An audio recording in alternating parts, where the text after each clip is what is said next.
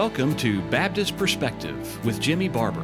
Whether you're listening while driving home from work, sitting with a hot cup of coffee, or making dinner, we hope this podcast will be thought-provoking and edifying. Now, here with today's episode is Jimmy Barber. In our previous podcast, we confirm from the Scriptures that sanctification originated with God in eternity by giving some passages from the Scriptures and supplied some comments by various authors. Today we are continuing this with additional information to support this truth that is too often overlooked or neglected. Jude 1 testifies to our sanctification originating in eternity. Jude, the servant of Jesus Christ and brother of James, to them that are sanctified by God the Father, and preserved in Christ Jesus and called. While John Calvin thinks this refers to the effectual call, he admits that this is, quote, sometimes taken for, end of quote, eternal election in the following comment. But as calling is nothing else but the effect of eternal election, it is sometimes taken for it. In this place, it makes but little difference in which way you take it. For he, no doubt, commends the grace of God by which he has been pleased to choose them as his peculiar treasure. And he intimates that men do not anticipate God, and that they never come to him until he draws them. End of quote. J.C. Philpott is more definitive in his comments on this verse. He said, "What a mercy it is for God's people that before they have a vital union with Christ, before they are grafted into him experimentally, they have an eternal, imminent union with him before all the worlds. It is this eternal union that brings them into time existence. It is by virtue of this eternal union that they come into the world at such a time, at such a place, from such parents, under such circumstances as God has appointed. It is by virtue of this eternal union that the circumstances of their time state are ordained. By virtue of this eternal union they are preserved in Christ before they are called. They cannot die until God has brought about a vital union with Christ." End of quote. Equally, Robert Hawker agrees that this is referring to the election or setting apart the sheep before the foundation of the world. Hawker is using the English word church to refer to the whole election of grace. He wrote the following, quote, "It is in this blessed verse Jude ascribes to God the Father the sanctification of the church, to them that are sanctified by God the Father.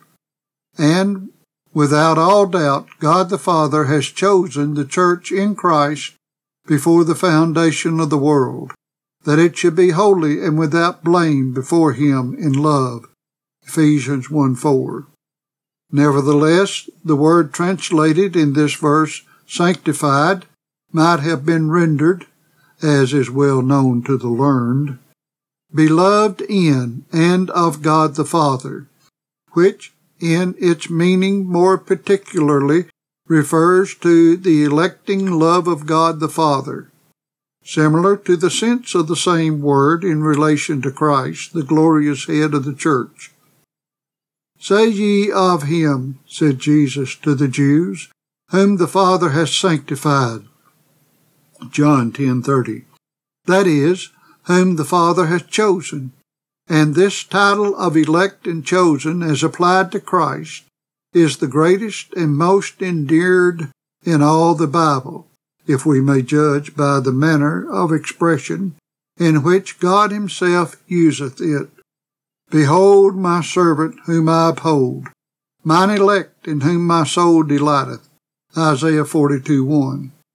Hence, by the church, whom Jude here calls sanctified by God the Father, is meant the chosen by God the Father, whom Peter calls a chosen generation, 1 Peter 2:9, and whom Moses, under the Holy Ghost, styles a peculiar treasure to the Lord above all people, Exodus 19:5.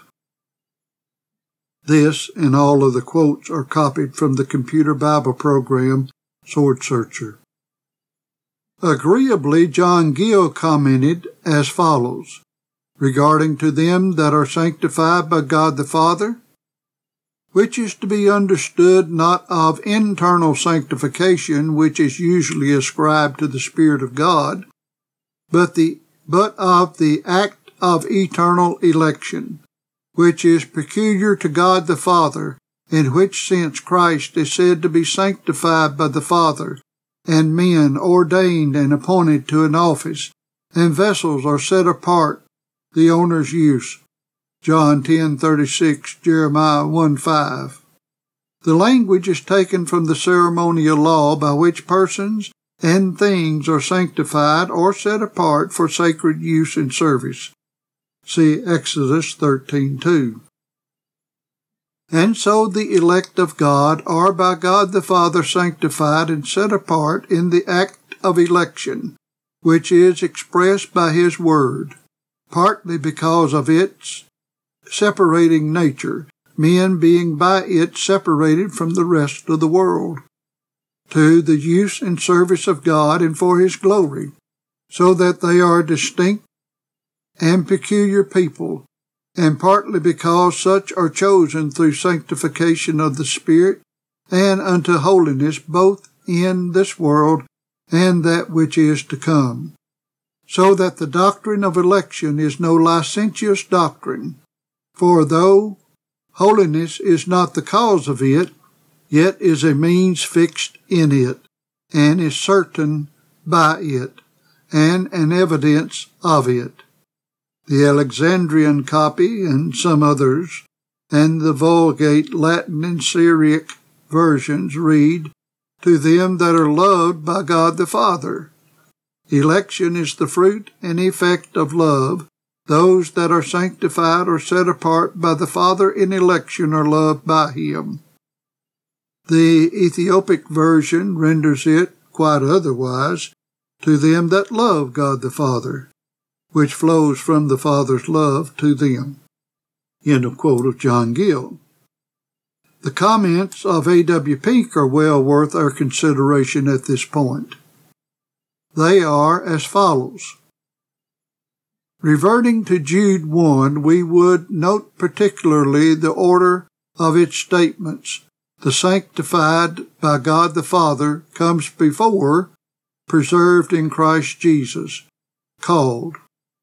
This initial aspect of our sanctification antedates our regeneration or effectual call from darkness to light, and therefore takes us back to the eternal counsels of God. There are three things in our verse, taking them in their inverse order. There is first our calling, when we were brought from death unto life. That was preceded by our being preserved in Christ Jesus. That is, preserved from physical death in the womb, in the days of our infancy, during the recklessness of youth, and that also preceded by our being sanctified by the Father. That is, our names being enrolled in the Lamb's Book of Life. We are given to Christ to be loved by Him with an everlasting love and made joint heirs with Him forever and ever. Our sanctification by the Father was His eternal election of us, with all that term connotes and involves. Election was far more than a bare choice of persons.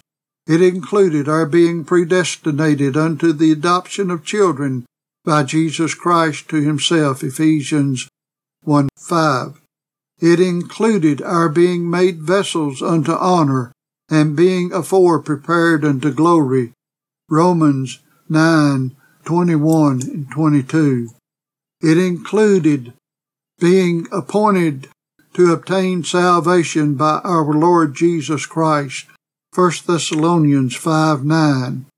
It included our being separated for God's pleasure, God's use, and that we should be to the praise of His glory, Ephesians 1:12. It included our being made holy and without blame before Him, Ephesians 1:4. This eternal sanctification by God the Father is also mentioned in 2 Timothy 1:9, who has saved us and called us with a holy calling, not according to our works, but according to His own purpose and grace, which was given us in Christ Jesus before the world began. As we pointed out in the last paragraph of the preceding chapter, sanctification is first a position of honor to which Christ has appointed His people. That position of honor was their being chosen in Christ before the foundation of the world, Ephesians 1:4, when they were constituted members of His mystical body by the eternal purpose of God. Oh, what an amazing honor was that! A place in glory higher than that of the angels being granted them. Our poor minds are staggered before such wondrous grace. Here, then, is the link of connection between John 10:36 and Jude 1. Christ was not alone in the mind of God the Father when He sanctified Him by the divine decree. Christ was separated and consecrated as the head of a sanctified people. In the sanctification of Christ, all who are chosen saints were in Him eternally set apart to be partakers of His own holy standing before the Father. This was an act of pure sovereignty on the Father's part. That's from Pink's book, The Doctrine of Sanctification, on pages 100 through 101.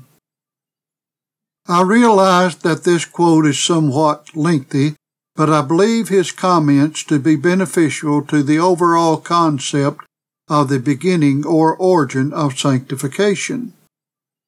Additionally, because this glorious truth, which Pink identifies as eternal sanctification, is so often overlooked by theologians, commentators, and preachers, it needs to be addressed at some length.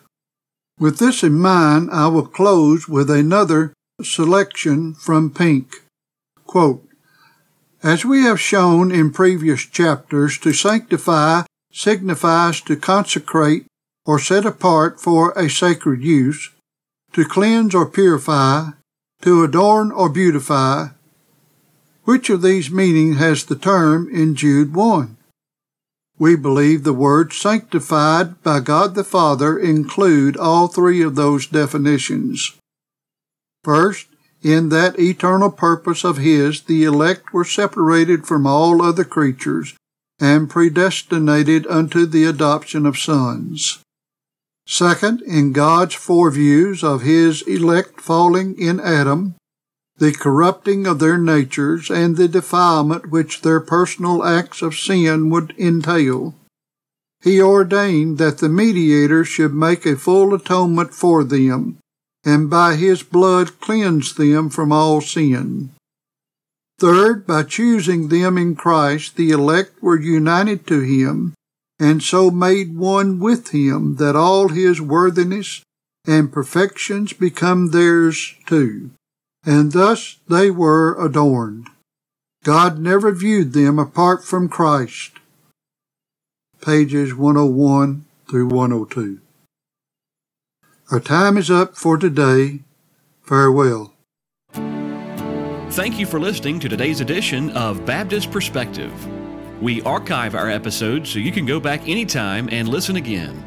Do you have a question about something you've heard, or just want to let us know you're listening? Visit us at baptistperspective.wordpress.com. That's baptistperspective.wordpress.com. Thanks again for listening.